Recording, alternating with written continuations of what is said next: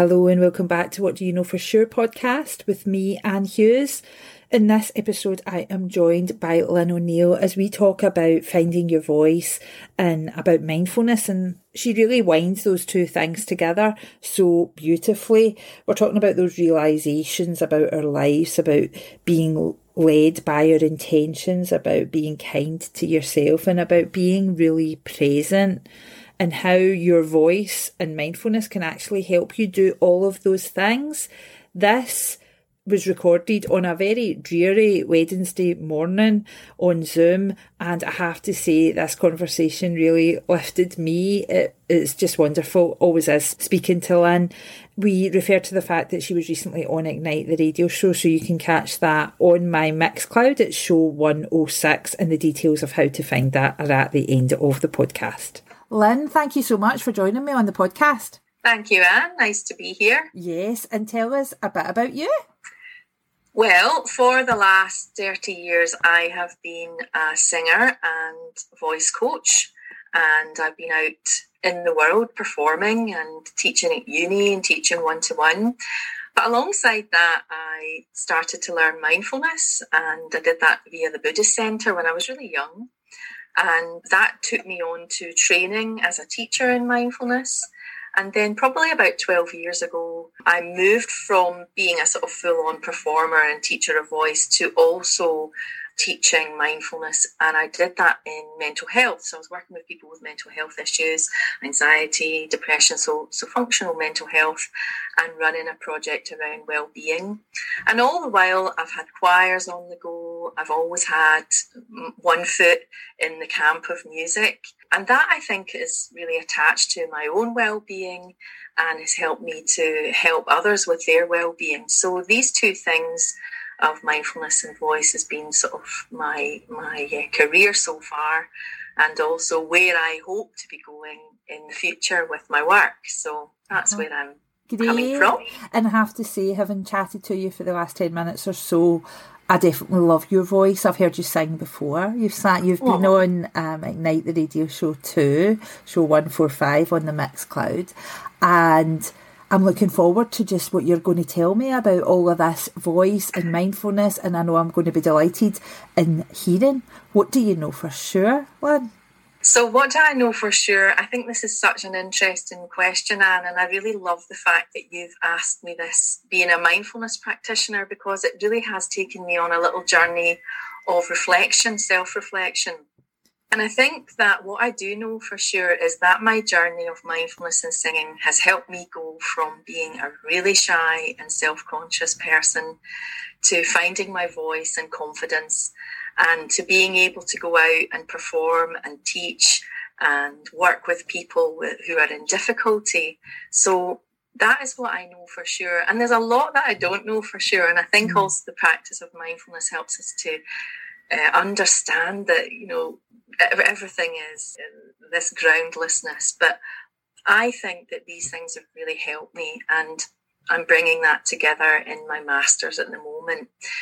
And my background, you know, going back further, my school background involved me moving schools an awful lot. And by the age of 10 or primary 6, I'd had 6 different primary schools through my dad's work. And I had travelled between Scotland and England and different parts of Scotland as well. So I was also teased and bullied for my accent and for my voice a lot. I was always in the wrong place at the wrong time. So I think I learned really young that people would judge you around your voice. And I don't know if I was naturally quite shy anyway, but it certainly didn't help with the shyness. And this kind of moving around made me always feel on the outside. But I had this real desire to use my voice. I was always into music and singing. And in my teenage years and early adulthood, my dad had a really serious illness. He had open heart surgery. And even just those words are so emotive, open heart surgery, because the heart you think of as being everything about your being, the most important thing about your being. So that led him on to eventually having a heart transplant when I was in my early 20s, 21, 22. So it was a very dramatic time for the family, really stressful, big emotions. And the prognosis and what was coming after that, there was no kind of seeming, oh, well, and then he'll be better, you know. So there was this huge feeling of, okay, this is a lifetime thing. So I was really inspired. I was fearful. I was afraid. I went through many, many emotions, but I was also really inspired by his spirit, by his courage, by his bravery, by that I'm just going to keep on going. And I had this realization then quite young that life could be fleeting, that life could be taken away from you, and you may not get to live it. And that was a difficult thing to know, I think. It was a difficult thing to really kind of have a strong sort of insight into. But I realised then that I really should get on and live it the way that I wanted to. And that made me go from, I was very shy, but I really wanted to sing. And so it really pushed me into that just do it, just go and do it. And that sort of opened up that world to me. But at the same time, I also had this deeper sense of wanting to know about spirituality, of wanting to manage all these difficult thoughts and emotions that I was having, to manage this ongoing stress. And so I began going to the Buddhist centre when I was about 22 or 3 and finding out how to meditate and just finding a really welcoming group of people. I didn't become Buddhist. I'm still not Buddhist, but I really enjoyed learning about how to master myself, about how to go inward, and about how to deal with this flux of thoughts, feelings and emotions that were coming at me all the time. And the wonderful thing was, when I began going to the Buddhist centre and I met this lovely group of people, they were really interested in the fact that I'd been out doing a bit of singing, sometimes just on my own doing wee Scottish songs, or sometimes with a few bands that were around, kind of folk bands. And they offered me the opportunity to do a gig in the Buddhist centre, my first ever band that I'd pulled together with real live musicians that were very, really good and really kind of experienced. So they let me do a gig there, and I was absolutely terrified. And it was a really small room, and everyone was sitting on the floor on cushions and really attentive. And I tried to hide behind the music stand the whole night. And this woman that I knew quite well said, maybe it's really lovely, but maybe you could step out from behind the stand. And it was a really transformative moment for me, because I thought, yeah, if I'm doing this, I really need to. I'm up front and centre. There's no hiding here. And so it was always about coming through these different fears that we have when we're a singer, and a person just standing out there in life and saying, this is me.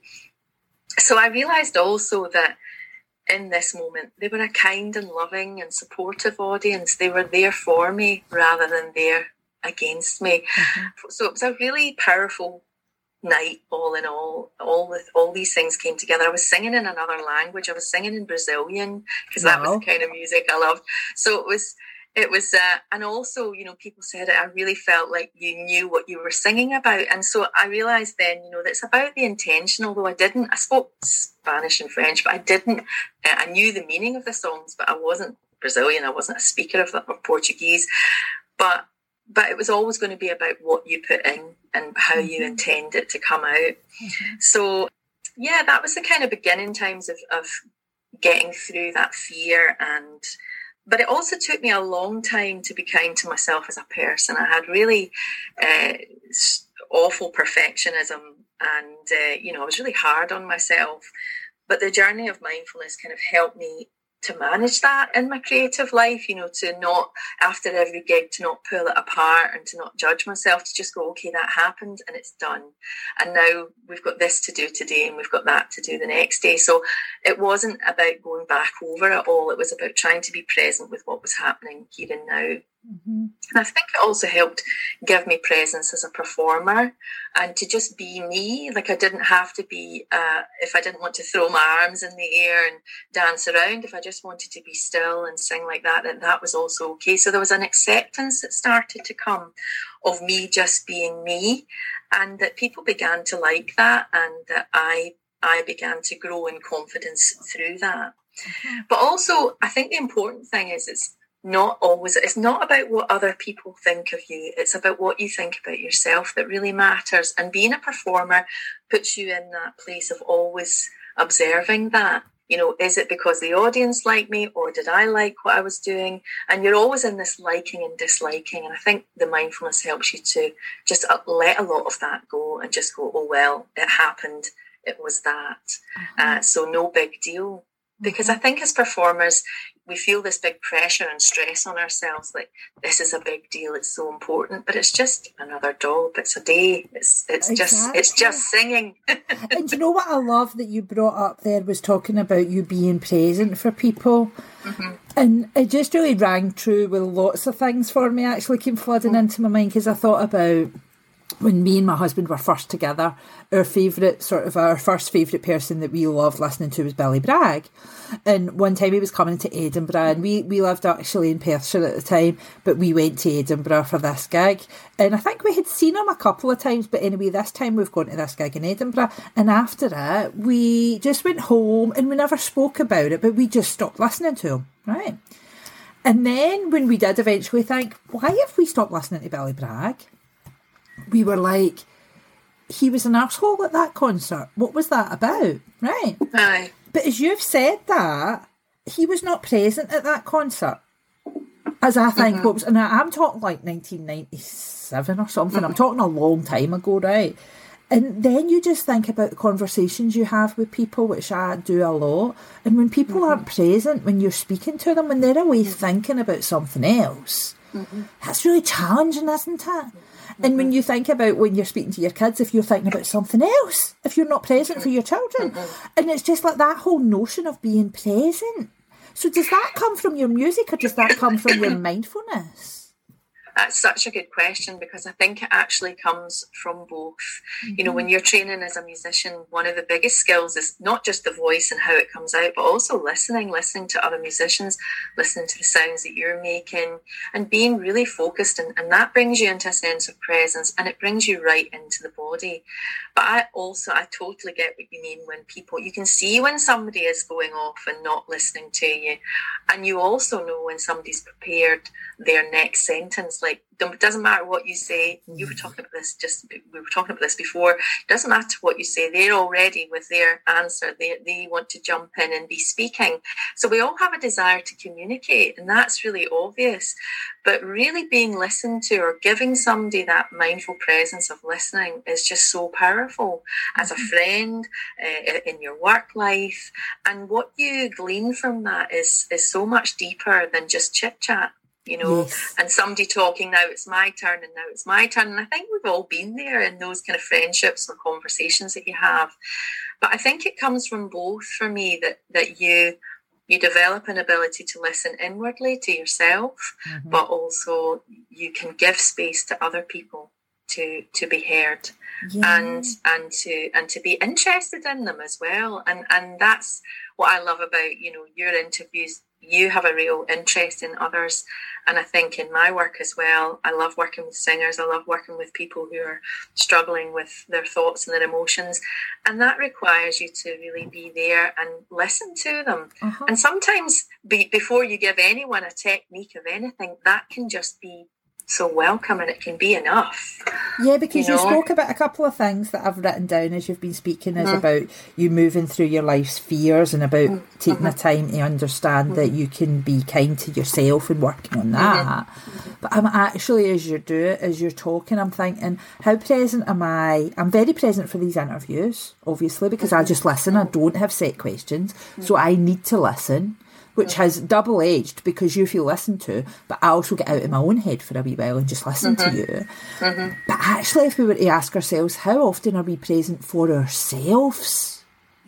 That is actually quite a big thing, isn't it? So I can be present for my husband or my children, and I try to be. Probably not as present as they sometimes want me to be, I'll admit, because I think we all struggle with it. But how present am I for myself, to just listen to myself? That's an interesting thought, isn't it, Lynn? It is really interesting. And I think, we can in daily life, we can be very much like, now I'm doing my work, now I'm doing my family, now I'm doing whatever else I do.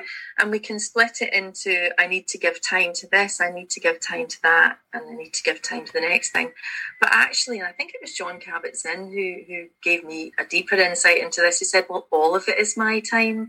So if I can be present while my children are speaking to me to the best of my ability, because we can't always get it right, if I can be present for my work, then, you know, as I'm doing it, because I'm doing it a lot of hours of the day, can I be there? Can I be present for it? And I am in my work. So that means also being present and aware of myself as I do it.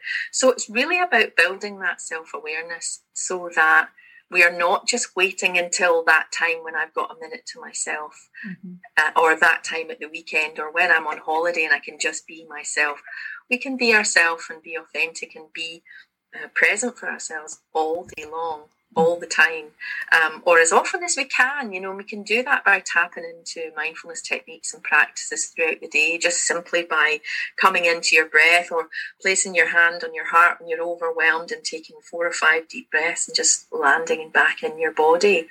And really, you know, mindfulness is all we hear is mind, thoughts, thinking, but actually it's really about being in the body. And the body is where we can be more present, because thoughts are out there. We can't even see our thinking, but we can feel our body. Yep. We can really be in the body. And so that's a great way, even just feeling the feet on the floor and really just going, where are my feet just now? And where are my shoulders just now? And just taking a moment to land back in your chair. And that brings presence. Yep. You know, it's very simple. It's not a big change. It's just a simple thing of, let me just sit and listen to my child. They just may be babbling something about the day, and it doesn't even require an answer, but I can just give 30 seconds where I'm not going, pulled, but I've got this to do. And, you know, that pull, we feel that kind of always that inner struggle against what's happening in the present. And that's where our difficulty lies. If we're able to go, okay, this is what's happening, so let me just try my best to be with it, to be in that flow. And I think that is what brings us more into the flow of life, is that we're not resisting, well, I've got stuff to do, so this is an intrusion on my time. And instead change it into, well, this is what's actually happening right here and now. This is the only moment I have, so let it be part of my time to the best of our ability. You know, we're not robots, we're not superhuman. We can only do it in the best way we can. Yeah. You know? And I want to take you, I think I could be changing pace on what we're talking about, but I want to take you back to something that you said earlier, because it actually shocked me a wee bit. You said that you felt a lot of judgment around your voice. Now, I listen to your voice and I hear the most beautiful, relaxing voice. Now, with my voice, obviously I do a lot of talking. I'm used to hearing myself talk. You know, I've done, 150 radio shows, over 100 podcasts, as well as everything else that I speak on. But I feel judged by my voice quite a lot because of the way I sound in that sort of very west of Scotland, Glasgow voice, which I'm very proud of, so I don't change it. But I get that people can sometimes, especially when I'm working a lot, maybe in different parts of the country and things, that people have a judgment on who I am based on how I speak.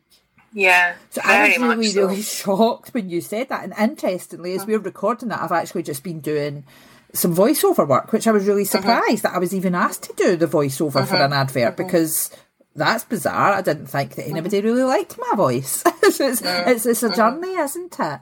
So how did you get over, is my question to you, how did you get over having that judgment about how you sounded? Which I can't believe. I'm really quite shocked that anybody would judge your beautiful voice. Well, yeah, I mean, and the thing is, you know, having worked with loads and loads of singers, but be the professional or just, you know, people that come to choir or do it for fun, I see that fear in everyone, that fear of being judged for their voice, because it is one of the first, when we emit sound, we are meeting the world with a very personal part of ourselves with our voice. It's very private, and when we sing, we are really saying, here I am, in our most vulnerable way.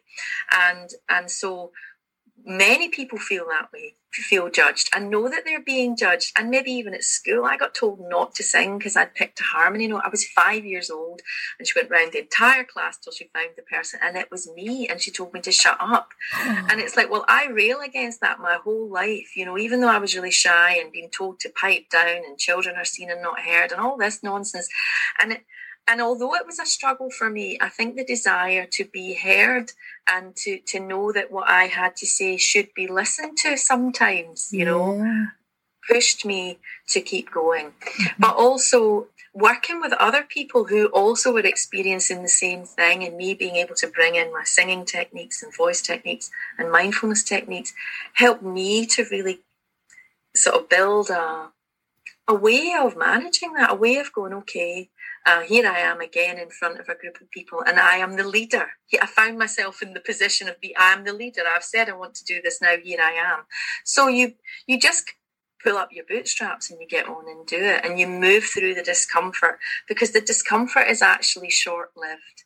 Because what we think and feel about that is what makes it worse. And if we can move out of the thinking mind and into the feeling body and get comfortable with my tummy's churning and my hands are sweaty, that's real, that's the moment. So if we can learn to just go, okay, that's here, and work with that, then we can start to feel less judged, or we can start to care less that people are judging us, because they'll still judge us, and there's not a thing we can do about it.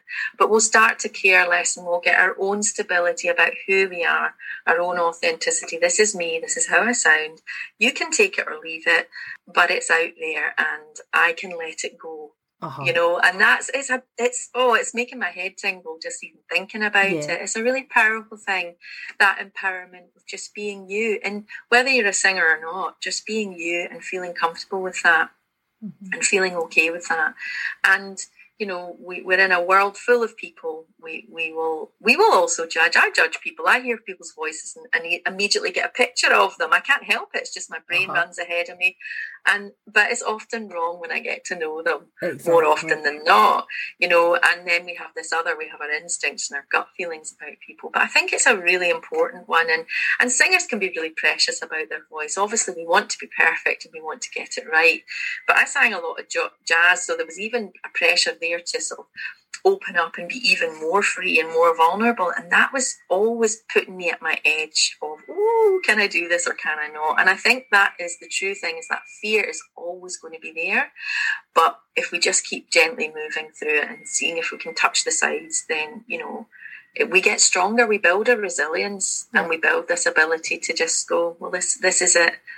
There is nothing else. There's only this moment with me in it, and here's what I'm doing.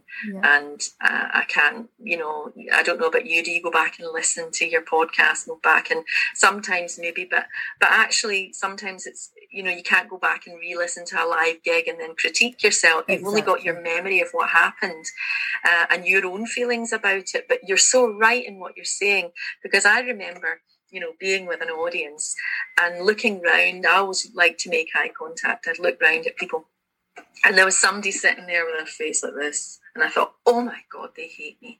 And I kept finding this person's eyes and going, oh my God, they absolutely hate me, while trying to sing and do this big complicated set of jazz music.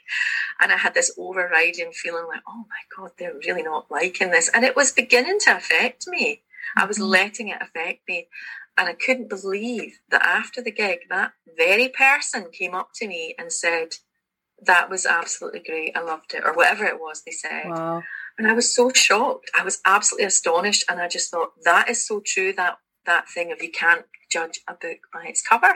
You've got no idea what's going on in anyone else's mind. And actually, it's none of your business. The business is of me trying to go, well, why am I letting this person's face affect me? Why am I letting their attitude affect me?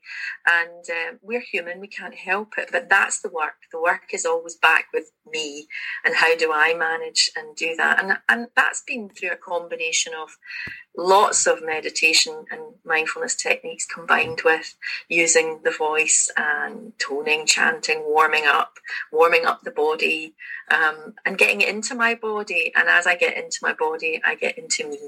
And I get to know me better. So great. Thank you so much for joining me on the podcast, lad. You're so welcome, and thank you for having me. It's been a pleasure as ever. Love to hear your chat, and I think you always have great questions, so more power to you. Oh, thanks so much, lad. Hello, and thank you for joining me on this episode of What Do You Know For Sure podcast. If you would like to connect with me, you can do that across social media by searching Anne Hughes Ignite. If I refer to my radio show and the podcast, you can catch those on my Mixcloud. Again, just searching Anne Hughes Ignite. And if you or anybody you know want to answer this question with me, please do get in touch. Just go onto my website, annehughesignite.co.uk, and fill in the contact page at the bottom, and I'll be delighted to have this conversation with you too. Thank you.